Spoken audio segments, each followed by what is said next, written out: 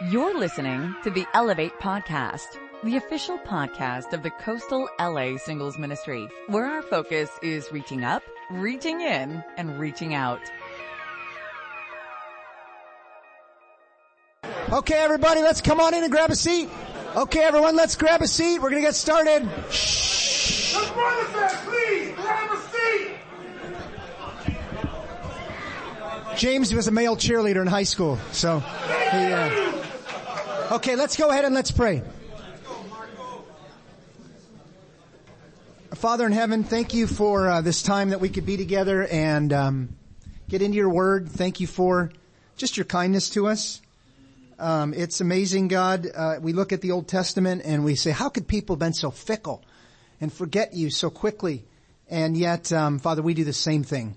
We look at the Pharisees and we say, how can they be so stubborn or not see you or be self-righteous? And yet we do the same thing. And thank you for the way the Bible just reminds us at the end of the day, we're way more sinful than we ever think we are, and we're way more loved than we can ever comprehend. And so help us really embrace the gospel. Bless our time here with the brothers.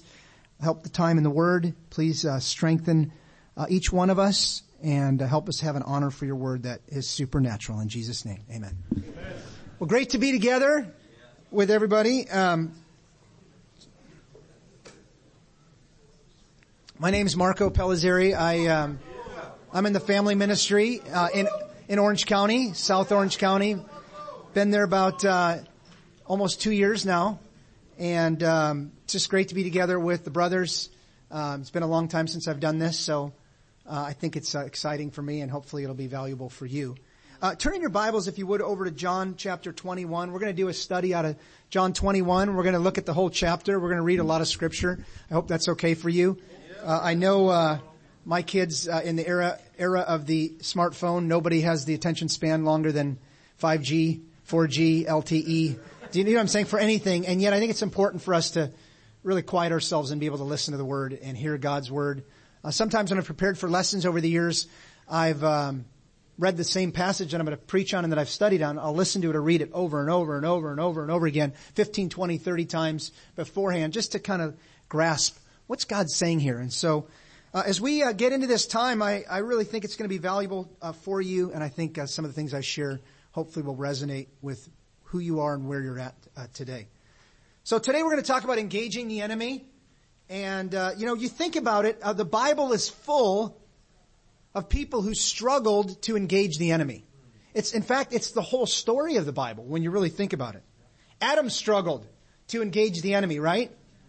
He struggled with the battle there with Satan and the battle with his wife and the battle with God and the battle with doing what's right, even though he had everything in his hand and everything satisfactory and fulfillment. He still struggled engaging the enemy, and the enemy won in a sense in that battle. Moses struggled with engaging the enemy. Remember, he grew up in the palace, kind of got the calling of God, stood up for his people. Remember that? Killed the Egyptian, thought it was going to create this revolution. Everybody was going to follow him. And he yelled charge, and he looked behind him and somebody said, "Hey, you're the guy that killed somebody." And he took off for 40 years, and then God found him in the desert after he was done, passed over, done. And God had to convince him through the burning bush and through many things to say, "Hey, Moses, I'm not done. In fact, that 40 years that you were forgotten about or felt forgotten about or gave up your dream, I was working on you for this next 40, and this is going to be a lot more challenging." And Moses couldn't have done what he did and be who he was and engage the enemy in that second half, Pharaoh and others, if he hadn't gone through that desert time. And I know many of us in this room have been Christians. This September will be 31 years for me. Today I went running, and I ran by my first apartment when I got married at 23, and just thought, wow, God, almost 30 years later, 28 this month since I've been married, how much life has happened and how many battles and how many things that I just didn't think were going to happen, and things that I didn't thought would happen, didn't happen. And can anybody relate with that? Yeah. Just that, and I kind of go, I wonder what the next 30 is going to hold. I know a lot of things are going to happen that I didn't think were going to happen. And a lot of things that I wanted to happen aren't going to happen. It's just meaning that's life. When you think about Jacob and his battle, he battled the enemy within and he battled the enemy around, and his deceit and his kids and his life And yet, what an amazing story at the end.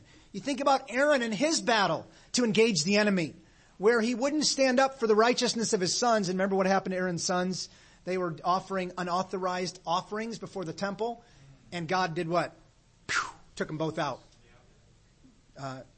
Eli and his sons.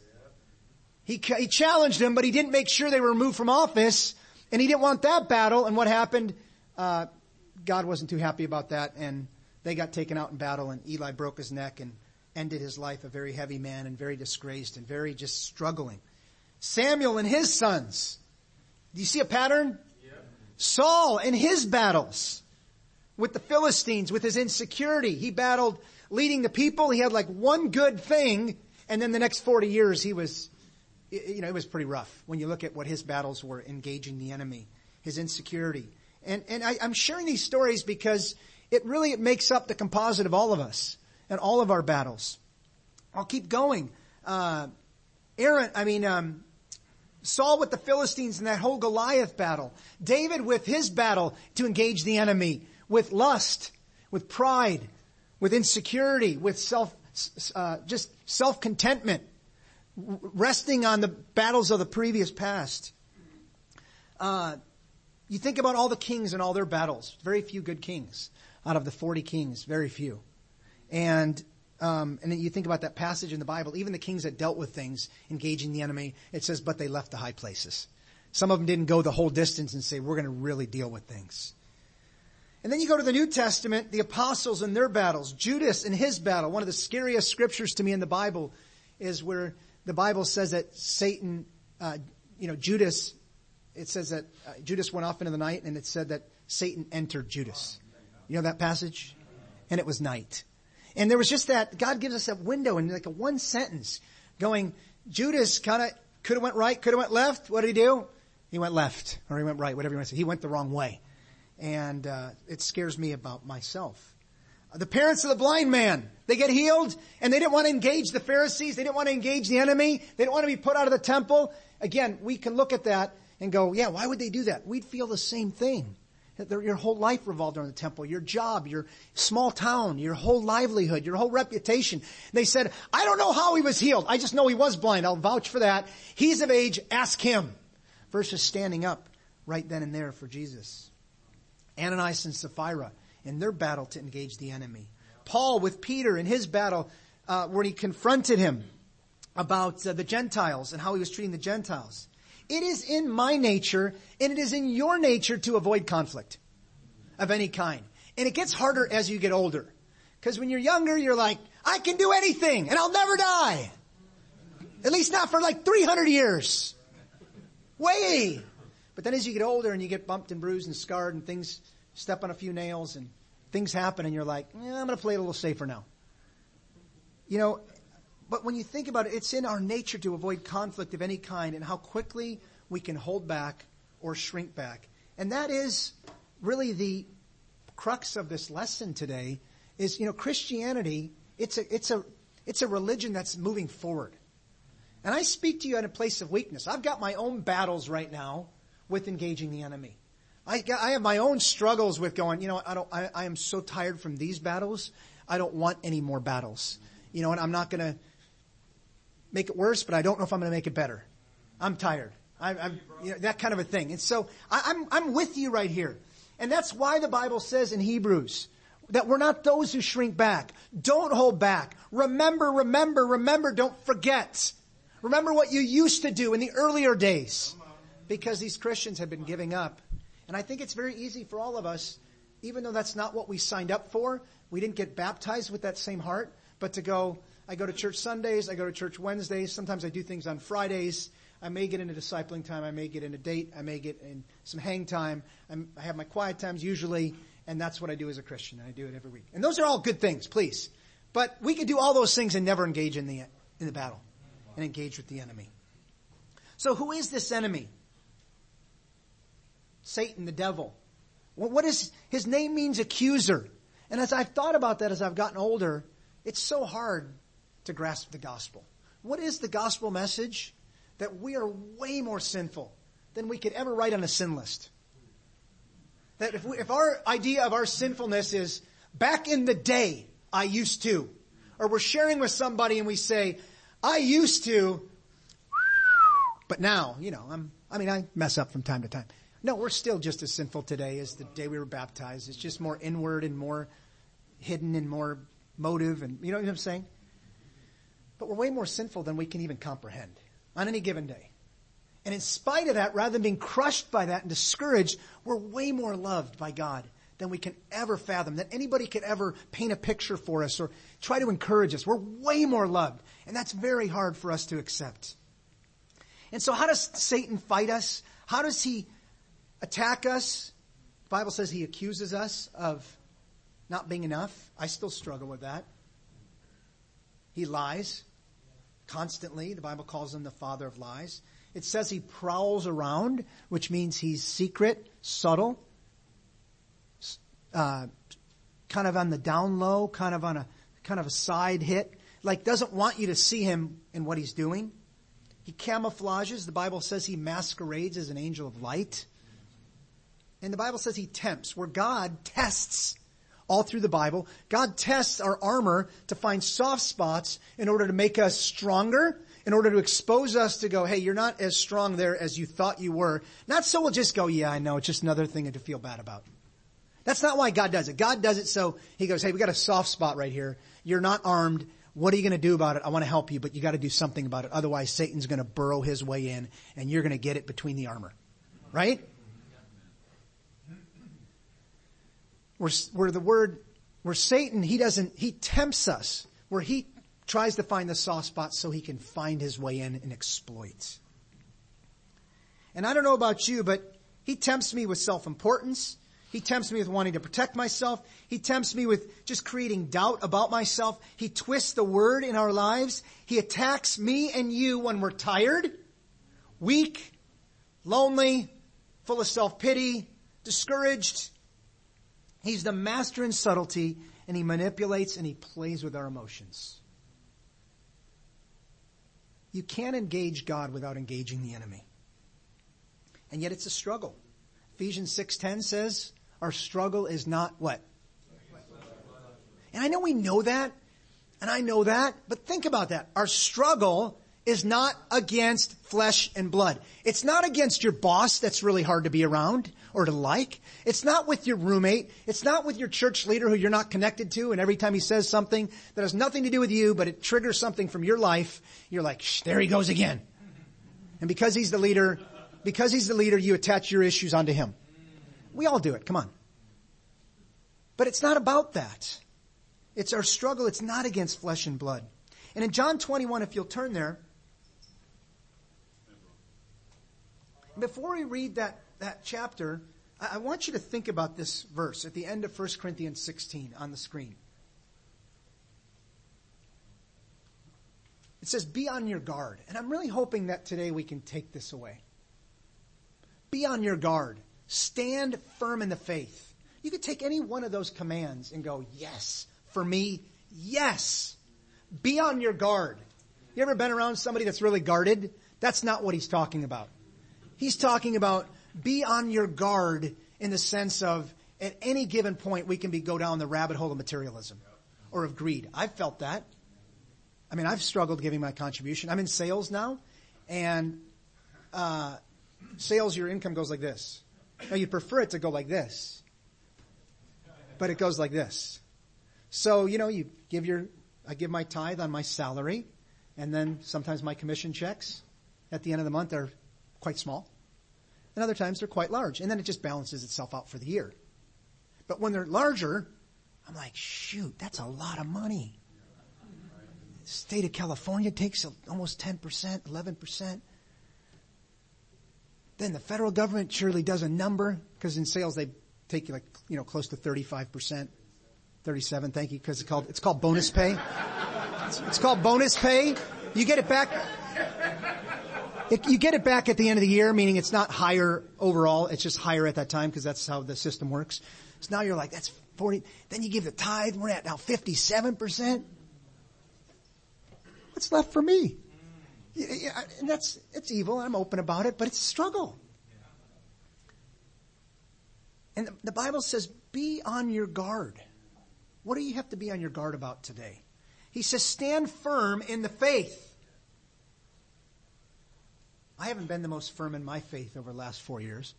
I've been fighting, lots of victories, but boy, it's been hard. I've never thought about quitting, but boy, I've thought about, I don't really like this. This is not, I've told myself many times, I believe Christianity is not transactional. God, you do this for me, and I did that for you, equals I should get that from you. Right? We all know Disney movies end happy, but they're not real. Right? Ariel was a fiction, fictitious. Right? Just in case some of you are... Okay? Aladdin didn't live. Not everybody gets the gal at the end. Do you know what I'm saying? And so I've struggled with that at times going, yeah, I know and I've taught and I've preached and I believe Christianity is not transactional. If I do this, well, God did this for me on the cross, so I respond this way, then I get that. Or at least, maybe not that, but that. Okay, maybe not that, but at least that. And that's not Christianity. Be men of courage. You know, somebody told me once that this passage, when it was originally translated, it didn't have on there, be men of courage. It just said, have courage. But we put it, the translators put that in there, be men. Because it assumed that men had courage. And men were courage. That's how God made men. Doesn't mean women aren't courageous, but God made men to go, I'm afraid, but I'm stepping out. I'm going to be a man of courage. Be strong. Well, I think the Bible's telling us that because often we're weak. Otherwise, it wouldn't say be strong. And do everything in love. So I want to keep that in our viewpoint. I used to wrestle in junior high and high school. That's about all you're going to get that. Yeah, come on. I was terrible. I got pinned like 7 of my 9 matches. Wrestling's very technical, and I'm not a very technical guy. And, you can be actually pretty skinny and small and not even that strong in the bulked up sense and be a really good wrestler if you're fast and you're technical. You analyze the pressure points and the leverage points and where to flip people and where to put your weight. And you can be really... Now, you still have to have endurance because after 6 minutes you feel like you gave birth to triplets. I've never given birth. I'm just saying if I was to give birth to triplets, that's what it feels like. It's end of 6 minutes, you're like, are you sure that wasn't 6 hours? You're wiped out. But it's all about leverage and technical and knowing how to. And so when you get out and you look, first of all, you look like an alien with the helmet on and in a little suit that you'd never wear anywhere else ever. Ever. Not even on Halloween. You wouldn't wear that. You could be removed from the street. But you start out in the little circle. You got to stay in the little circle, just like the sumo wrestlers.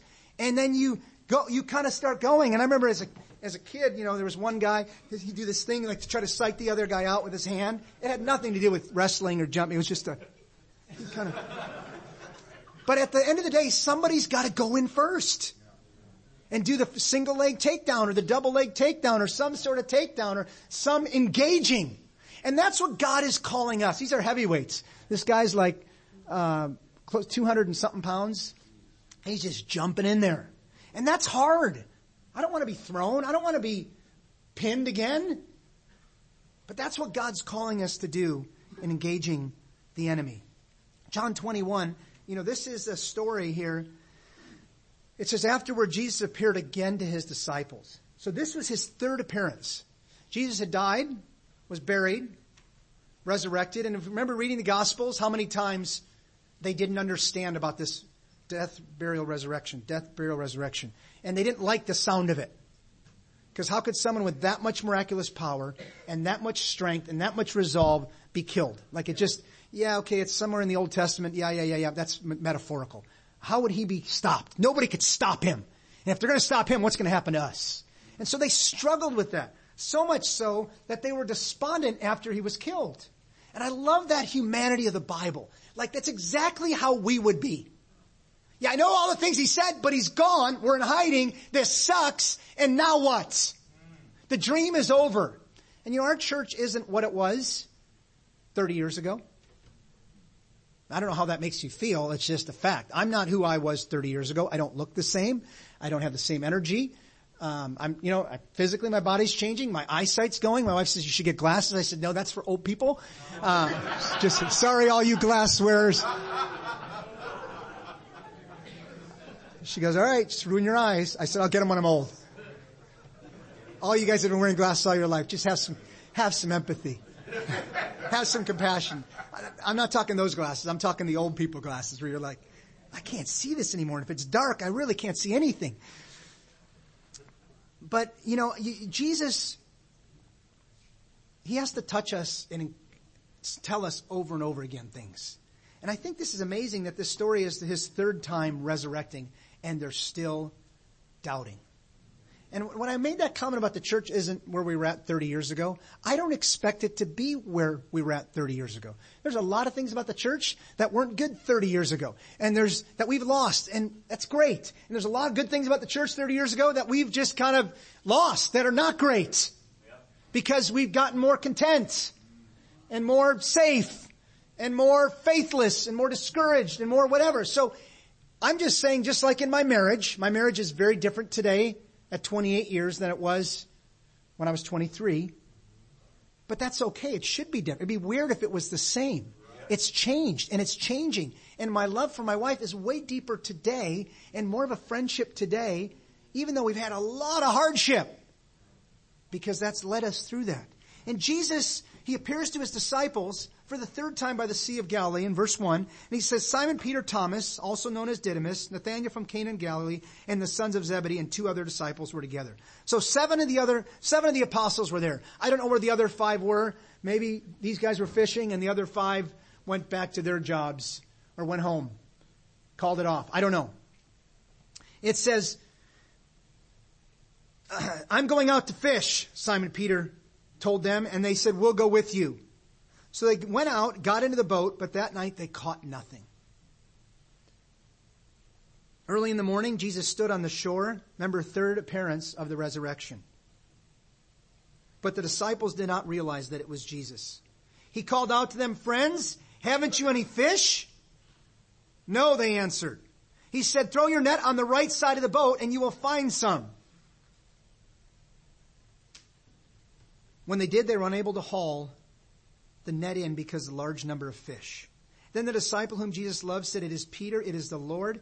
As soon as Simon Peter heard him say, it is the Lord, he wrapped his outer garment around him, for he had taken it off, and he jumped into the water. The other disciples followed in the boat, towing the net full of fish, for they were not far from shore, about 100 yards. When they landed, they saw a fire of burning coals. There was fish on it and some bread. Jesus said to them, bring some of the fish you have just caught. Simon Peter climbed aboard and dragged the net ashore. It was full of large fish, 153, but even with so many, the net was not torn. Jesus said to them, come and have breakfast. None of the disciples dared ask him, who are you? They knew it was the Lord. Jesus came, took the bread and gave it to them. He did the same with the fish. This was now the third time Jesus appeared to his disciples after he was raised from the dead.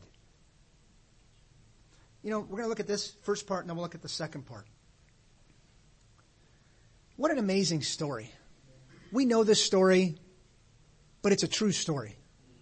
So, even though these guys had seen Jesus resurrect, they stopped believing. They shrunk back. They weren't engaging. They didn't know what to do. They held back. They went back to what they know. And the first point is, if we're going to make it to the end, if we're going to fulfill what God wants for our lives, if we're going to stay joyful, I've struggled a lot with joy in my Christianity. Anybody relate? Okay, you 11 people. I'll talk to you. The rest of you are liars. If we're going to really find joy in the struggles, because whether you're a Christian or not, you're going to have struggles. Financial struggles, loneliness struggles, health struggles, physical and mental health, emotional health. You're going to have financial struggles. You're going to have parents die. Right? Siblings die. Friends die. Family die. You're going to get passed over for promotion. I mean, just things happen. And so to have that joy, if we're going to engage, number one, we've got to engage the enemy within. We've got to engage the enemy within. You know, look back at this story. It says, you know, that they went, he says, the apostles, Peter says, I'm going out to fish. They said, we'll go with you. So they went out and got in the boat, but that night they caught nothing. You know, when we hold back in our Christianity, we become ineffective. Yeah. And I think it's just ironic how many times the Bible not only does the third appearance, you know, the 3 resurrections, but it also does like the same stories, right? The multiplication stories, God allows those same stories to happen multiple times to make a point. And this story, this happened another time. Remember Peter? Throw your net to the other side of the boat. Remember Peter caught all those fish? Lord, because you say so, what? I'll do it. I've been fishing all night, have not caught a thing. And I think sometimes in my Christianity, in your Christianity, we can feel like we're doing, God, I'm doing what I'm supposed to be doing, but I feel ineffective. That doesn't mean God doesn't want us to still engage the enemy. I love how when Peter engaged and obeyed, threw the net on the other side, his vision changed. He goes, wait a second, it's the Lord. And I think so often God's working in my life and in your life, and we don't see it's the Lord. And I'll share a little bit more about my own personal struggles and things in our family and things where I just got so mad and so discouraged and so, now what? Now this? And I remember my wife saying to me, well, Marco, maybe this is exactly what needs to take place for God to work in her life. Meaning it is the Lord. Not that the Lord made them do anything or not do anything, but meaning the Lord's going to work through this just like, think about what drew you to become a Christian. You didn't become a Christian because you were all American, Yale, Princeton, Harvard,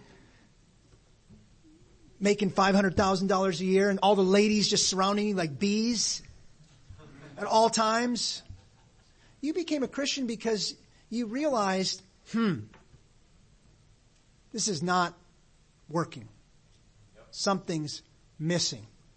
I'm doing things my own way, not denying myself. I'm seeking myself and I'm unhappy. I'm discontent. It's not working. That's what drew us to become a Christian. And I think that's the same things that keeps drawing us back. We got to engage the enemy within. What does that mean? Well, discouragement. These guys were discouraged. I'm just going to go through some of the enemies that we deal with within, that Satan uses in us. Discouragement. These guys were discouraged. Why'd they go back to fishing? Because their master was killed. They got chased out. Their lives were in danger. The dream was over. Remember I said the church isn't what it was 30 years ago? Their church, their thing wasn't what it was like 3 years earlier. They went from being, everywhere they walked, they're like, move aside, the Messiah's in town, oh yeah. To now, they're like, now what? How's this is everything we sacrificed for. What does it really come to? You know, discouragement is such an intense enemy that Satan uses. You know, the last 4 years have been some of the most challenging years of my faith. I've never thought about quitting my faith, but I've sure struggled. Not with quitting, just struggled with the pain. My oldest daughter,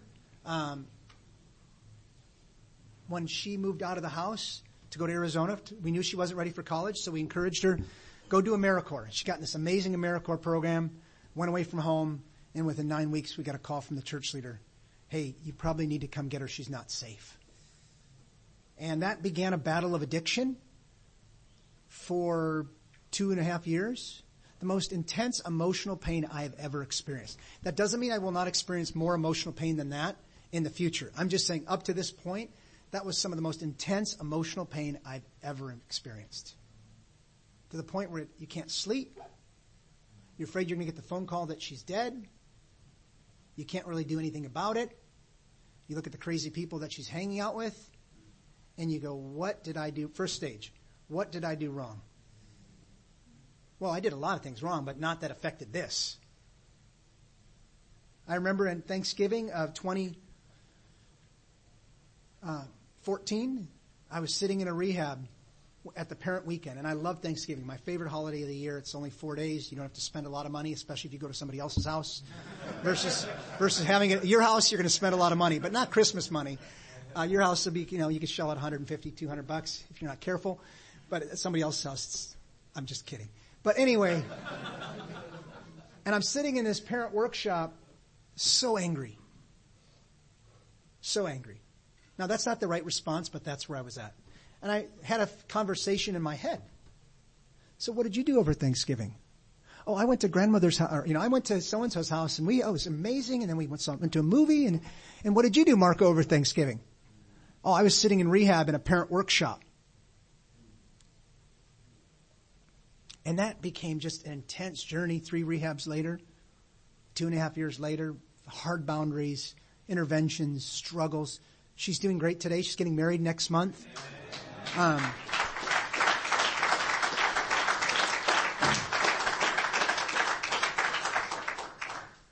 But that's not, I literally felt like my guts were being ripped out.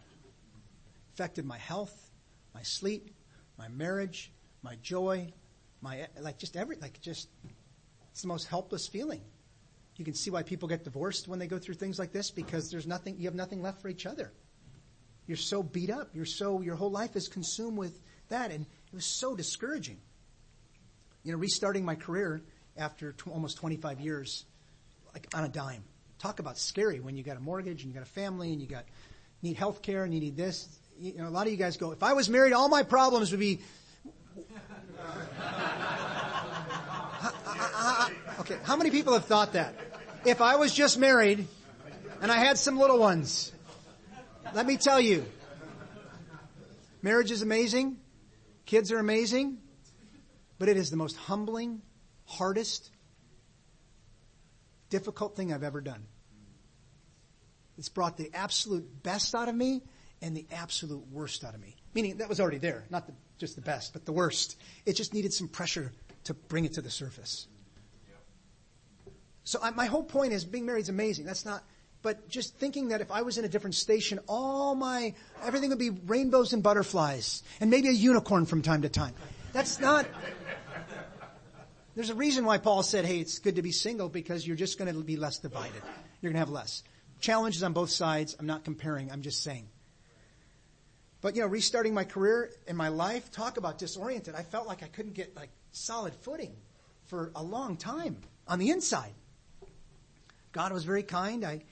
Gave me a job 10 weeks out of the full-time ministry. Very grateful for that. But boy, was it disorienting. Boy, did it feel different. Boy, was it hard.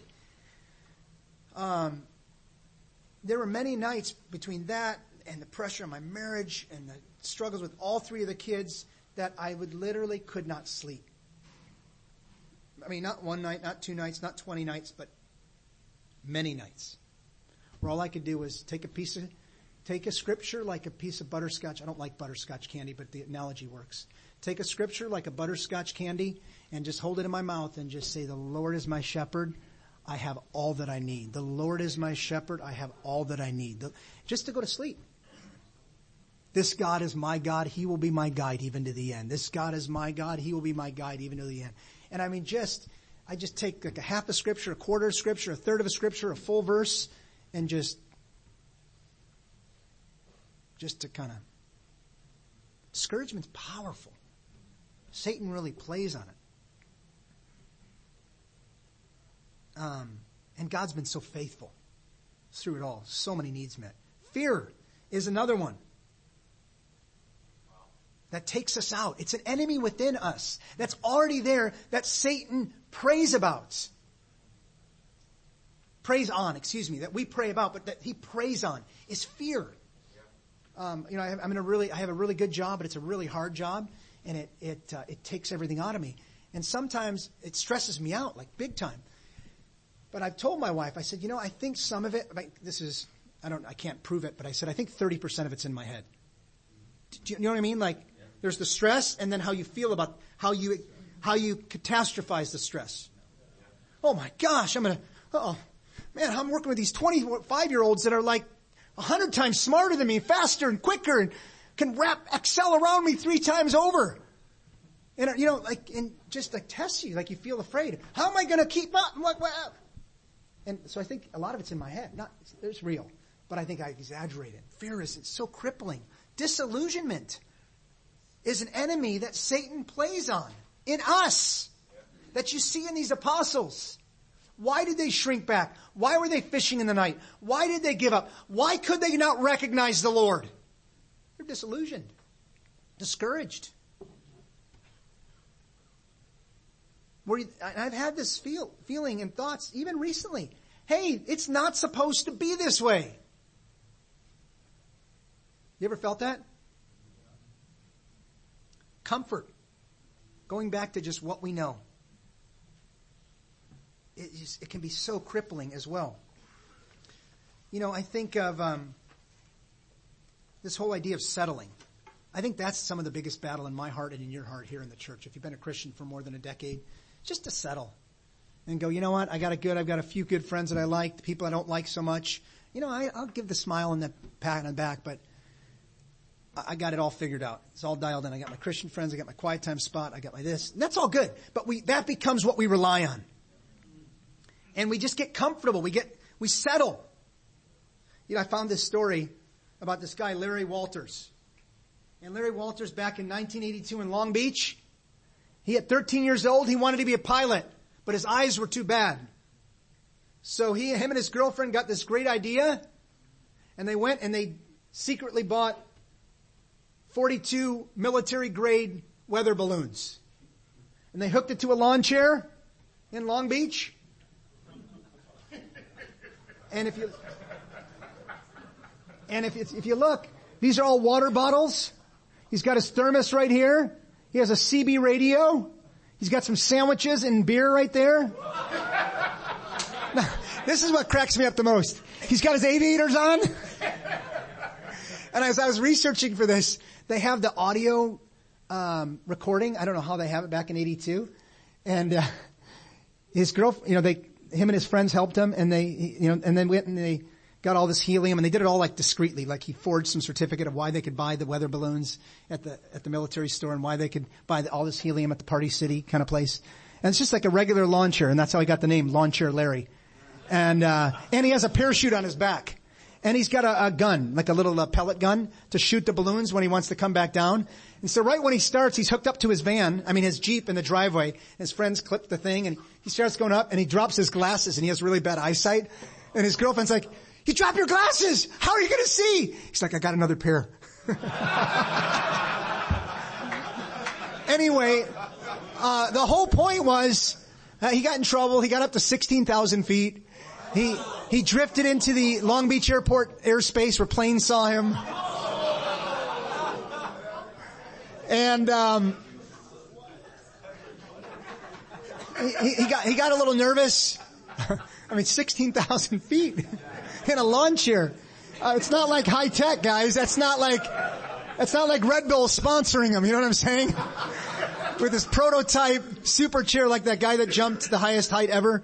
You know, with all of his. Yeah, this is homemade right here. And then he realized this is not good, and he had on his CB, he's like, man in the airspace, I see some planes. I probably shouldn't be here. I'm coming down. So he starts shooting the pellet, shooting his balloons, and then he got caught in the power lines, and he thought he was going to get fried. Let's just say he got fined, he got arrested. And when they questioned him, "Larry, what were you doing?" And by the way, a lot of people have done it since then. Go figure.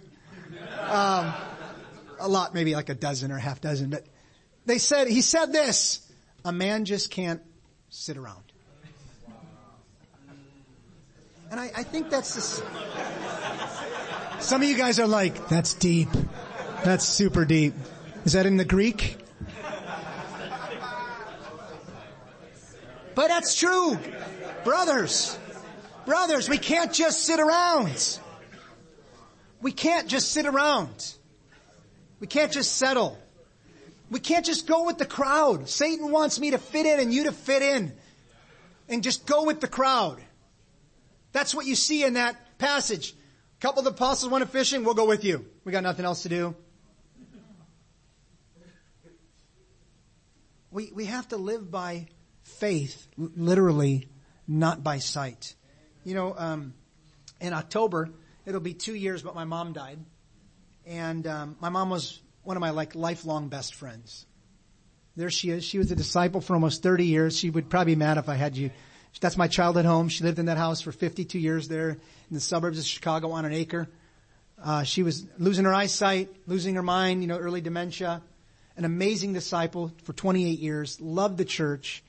The minister, she had the same minister for 24 years, go figure, in the same region the whole time.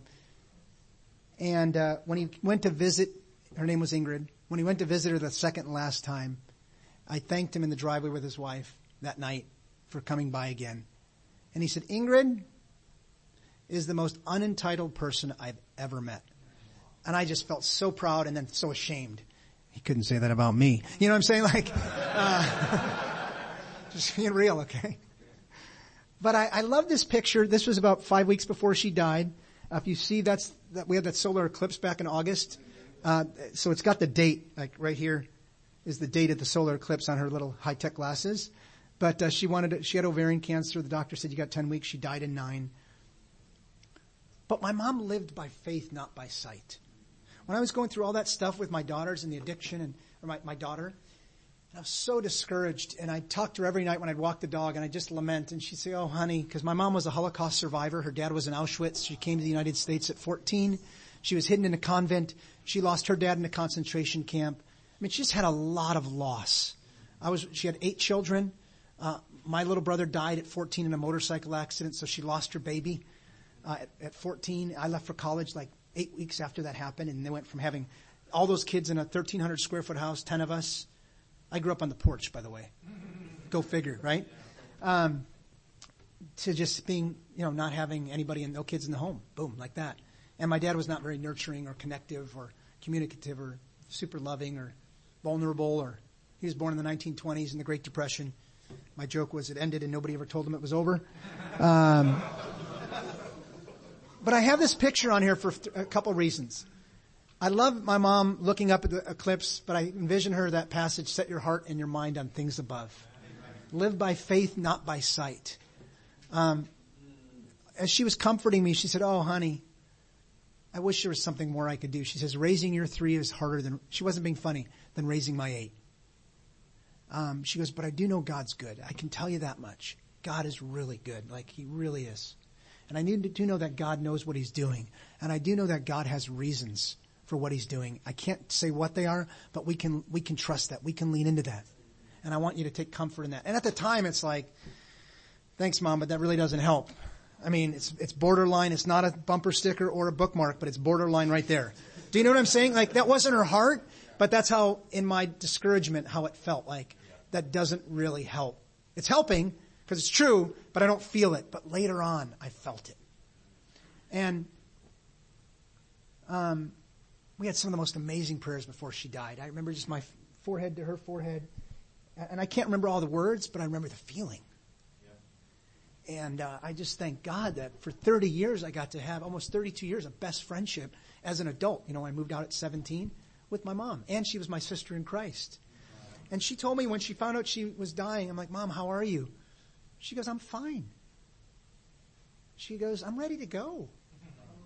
She wasn't the old religious lady. Her faith was her faith. It was her, that was her sight, was her faith. She goes, if he says it's time to go, I'm going. It's ready to go. And she said, and I don't know why people hold on to the world this much.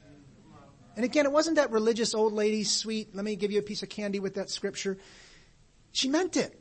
She goes, I don't know why people hold on to the world this much. What are they holding on to? And boy, that impacted me. My oldest sister, who all my 6 other siblings just adored my mom. She said, her name's Fran. She goes, watching Mom die changed me. Because she was so joyful, so giving. Every time somebody would come over, she was in a lot of pain. She'd sit up and she'd, being giving versus being kind of, hey, what's up? She's so giving, so wanted to give to you. Smile, sparkle, give, push, and then be exhausted. Just wanted to.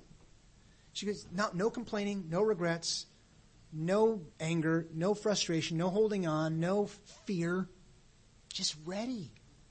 I wish I could say I was like that. And my wife reminds me, Marcos, she had 50 years, 60 years of suffering. Not all those years, but many, to practice for that moment. We've got to live by faith, not by sight. We've got to engage that enemy within, the enemy of failure, self-pity, insecurity. This is one I can struggle with. Comparing myself to others. We got to go past that. I remember being at a baptism in Orange County about 10 months ago, and I didn't want to go. But my daughter wanted to go, so I got to go because I want her to be inspired. And then I was just sour. I felt so guilty. I was just sour being there. Because I thought, why are they enjoying that and I'm not? What did I do wrong? What? It's not fair. And then I just felt sour that I was sour. You ever had that where you judge your feelings? You're like, man, you're just a sour old sourpuss. Look at how far you've fallen, sour man. You know what I'm saying? But that's where I was at. Let's just finish with this latter part of the passage here. In John 21:15, when they had finished eating, and you got to love Jesus' just tenderness. Third time coming back, the Son of God made them breakfast, cooked the fish, made the fire. You say, well, he just went psh, and it all formed like in the movies. Probably not, but maybe, but probably not. But serving, made them fish, they were tired from all night, made them breakfast, had a fire for them to dry off and warm up, and it served them, made them bread. How cool that is. Like meeting us where we're at. When they had finished eating, you got to wonder too, all the apostles going, what the heck is going on here? Breakfast with Jesus? This is kind of crazy. And what's next? Jesus said to Simon Peter, and I know you all know this passage, Simon, son of John, do you love me more than these? And it's interesting. Remember I said about the multiple time thing? Here he says it 3 times. Third time with the resurrection. Multiple times he's done the same thing because he knows we need those multiple touches. And he goes through this and he says, do you love me more than these? What more penetrating, difficult, tender, nerve-hitting question could he ask? Do you love me more than blank? And what would you fill in for that? Financial security? A spouse? Relief? An easier situation? I don't know. I could pick any of those outside of a spouse at any time. Last night was struggling going, Lord, why am I dealing with so many of these difficult things? Like, I know I shouldn't be angry, but it's a lot. Why are you allowing these challenges? Now, the Bible says it's okay in the Psalms to ask why, just don't end there. Right? Don't say why weren't the old times better than these? It's not good to ask such a question. And so he goes through 3 times. Yes, you know that I love you. Well, then do something. Engage. Feed my lambs. Simon, son of John, do you love me? Think about the look on Peter's face. Yes, Lord, you know that I love you. Take care of my sheep. Simon, son of John, do you love me? Peter now was hurt. I think he was maybe even hurt the first time. But by the 3rd time, he was really hurt. He says, yes, you know that I love you. Lord, you know all things. He said, feed my sheep. I tell you, when you were younger, you dressed yourself and you went where you wanted. Remember that as a kid, you could just run all over wherever you wanted. You didn't worry about grocery bills, electric bills. My dad used to say, turn off the lights, close the door, we're not heating the outside. And my dad would walk around with a sweatshirt on all the time because he'd keep the temperature down so low to save money. And I go, Dad, it's freezing. He'd go, put a jacket on. So as kids, we'd go to the thermostat. Tink. Then he'd come over. I think this was low. Who taped it? 8 kids were like, I don't know. I think it just went up. The heat so cold the thermostat just popped up. But you remember as a kid that freedom you felt, and not everybody, but overall I don't have a worry in the world except can I get 2 popsicles instead of 1? And will there be more? Will I get 3 pieces of pizza? Because I did the math, and whoever's done first is that was the worry. And as you get older, you get led to a lot of places you don't want to go and have to do a lot of things that you don't want to do. Jesus said this to indicate the kind of death which Peter would glorify God. And then he said to him, follow me. He says, bottom line, follow me. Engage. So we don't just need to engage the enemy within. We've got to engage the enemy in our time. And when I say our time, you and I are on this earth for a finite number of days. It's all through the Gospels. It's all through the Old Testament. It's all in the Scriptures. We've got a beginning date and an end date, period. So when I say engage the enemy in our time, God's allowed these struggles in my life for a reason. Some of them I've figured out. I've been able to bless a lot of people through the suffering. Some I haven't figured out. Some I will figure out. Some I'll never figure out. But God is in control of my situation, and God is in control of your situation. Peter turned and said to the disciple whom Jesus loved that was following him, Lord, what about him? And I think that's always what we can do as well. We've got to engage the enemy in our time. I just want to close with this story, a couple stories here, and then we're done. When I think about engaging the enemy in our time, selfishness. He said, if you really love me, take care of others. I don't know about you, but I can feel the battle sometimes of just taking care of myself, and I can be very small-hearted to others. I've struggled with all of my struggles. Maybe that's why they're called struggles. And my middle daughter got in some real trouble here, almost a year ago, and wasn't with the law or anything, but I was so angry. I was so mad I couldn't talk to her for 24 hours. At her baptism, she said, Dad, I think you were mad longer. I said, okay, 2 days. She said, longer. Okay, maybe a few weeks. I didn't, But my wife was so spiritual. She said, Marco, rather than get furious, maybe God's allowing this to help her see her need for you. In fact, her response was, Gina, that's great. I've been praying you'll see your need for God. She's like, really, Mom? That's great. She goes, yeah. And now you're going to see your need for God. She wasn't sarcastic. She was serious and loving. And almost a year later, Gina just got baptized. She's here this week. She just got baptized last week in the Salt River in Arizona. She's like, Mom and Dad, I'm ready. We drove out Friday night, a week ago yesterday, got there around midnight. Sunday morning we were there at the Salt River, and she got baptized. Unbelievable. She had went off the reservation. Really in bad spots, dark places. Heartbreaking. Again, going, what did I do wrong? Now, again, I've done a lot wrong. But it's realizing that people are free moral agents. They make their own choices. And they don't always end in happy stories. And this may not end in, I don't know where God's going to take it. But the whole point is the selfishness where he says, do you love me more than just your comfort, doing your own thing? Then take care of others. Sacrifice. That enemy in our time. He says, when you get older, or if you're going to follow me, you're going to be led where you do not want to go. So that feeling of, I don't want to do this isn't bad. But it's what we do with that feeling.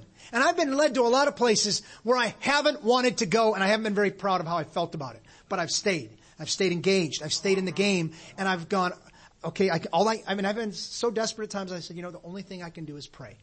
I was already praying. But pray more. Because I can't control anybody or anything. Self-deception. Well, what about him? That wasn't what Jesus was asking. These journeys that we're going through, we've got to follow Jesus. The bottom line, he says, follow me. Don't worry about the past and the future. Follow me. I'm just going to close with this story. This guy, Dr. Edward Wilson, was on the British and the Norwegians were rushing to the South Pole in the early 1900s, 1910 to 1913. The Norwegians got there first. The British died on their third expedition trying to get there.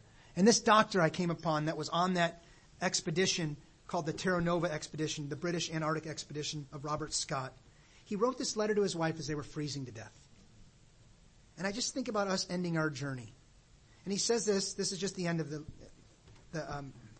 he says to his wife, honey, don't be unhappy. We're playing a good part in a great scheme arranged by God himself, and all is well. We will meet after death, and death has no terrors. All is for the best to those who love God, and we have both loved him with all of our lives. Life itself, it's a small thing to me now, but my love for you is forever and part of our love for God. All the things I hope to do with you after this expedition are as nothing now, for there are greater things in the world to come. All is well.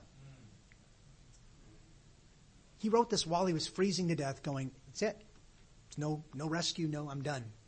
When we think about our journey, and they put up a cross and out as a memorial for that team that died, and they put a quote on the bottom there in a plaque out of Ulysses, not Ulysses S. Grant, Ulysses the poet, that said to strive, to seek, to find, and not to yield.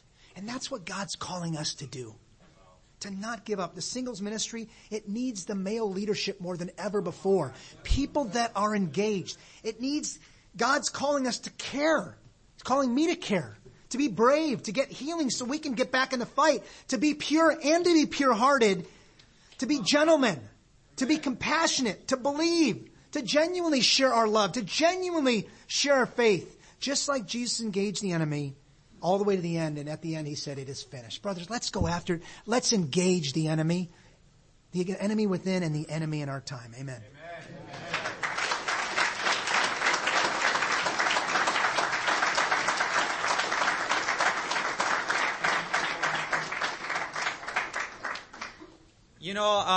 I just want to ask two brothers to share. I know we're like a minute over time, but I think we can squeeze in two people to share, two brothers to share 30-second responses.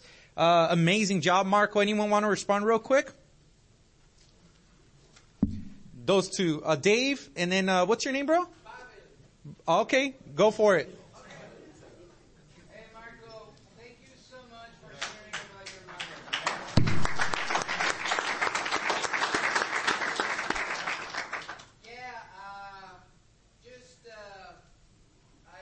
I myself have gone through divorce, as Marco knows, and the temptation to recoil and to be saved is not the call of Christ. That's right. So, brother, thank you so much for inspiring us. Thank you so much for the scripture. Thank you so much for the stories. I feel fed spiritual. I feel like I want to go and love and engage.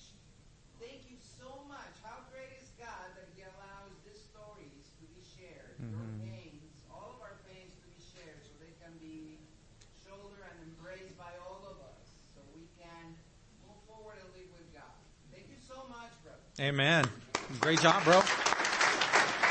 Dave? Good morning, everyone. Good afternoon. Thank you for your lesson. It's really impacting. Even I was thinking about my life, how I used to be, and sometimes I fall short of sin, and I start going through the cycle of guiltiness. But I like your point, man, where you were saying, don't worry about the past or the future, follow Jesus, and that's something that I have to remind myself every day. We're in some dark times, and I think another point that I got from you, man, was you're going to be led where you don't want to go, and I feel like that's what's happening right now in my life. It's getting pretty intense, but I realize I gotta focus on the bigger picture. Jesus, so thank you for that. Amen.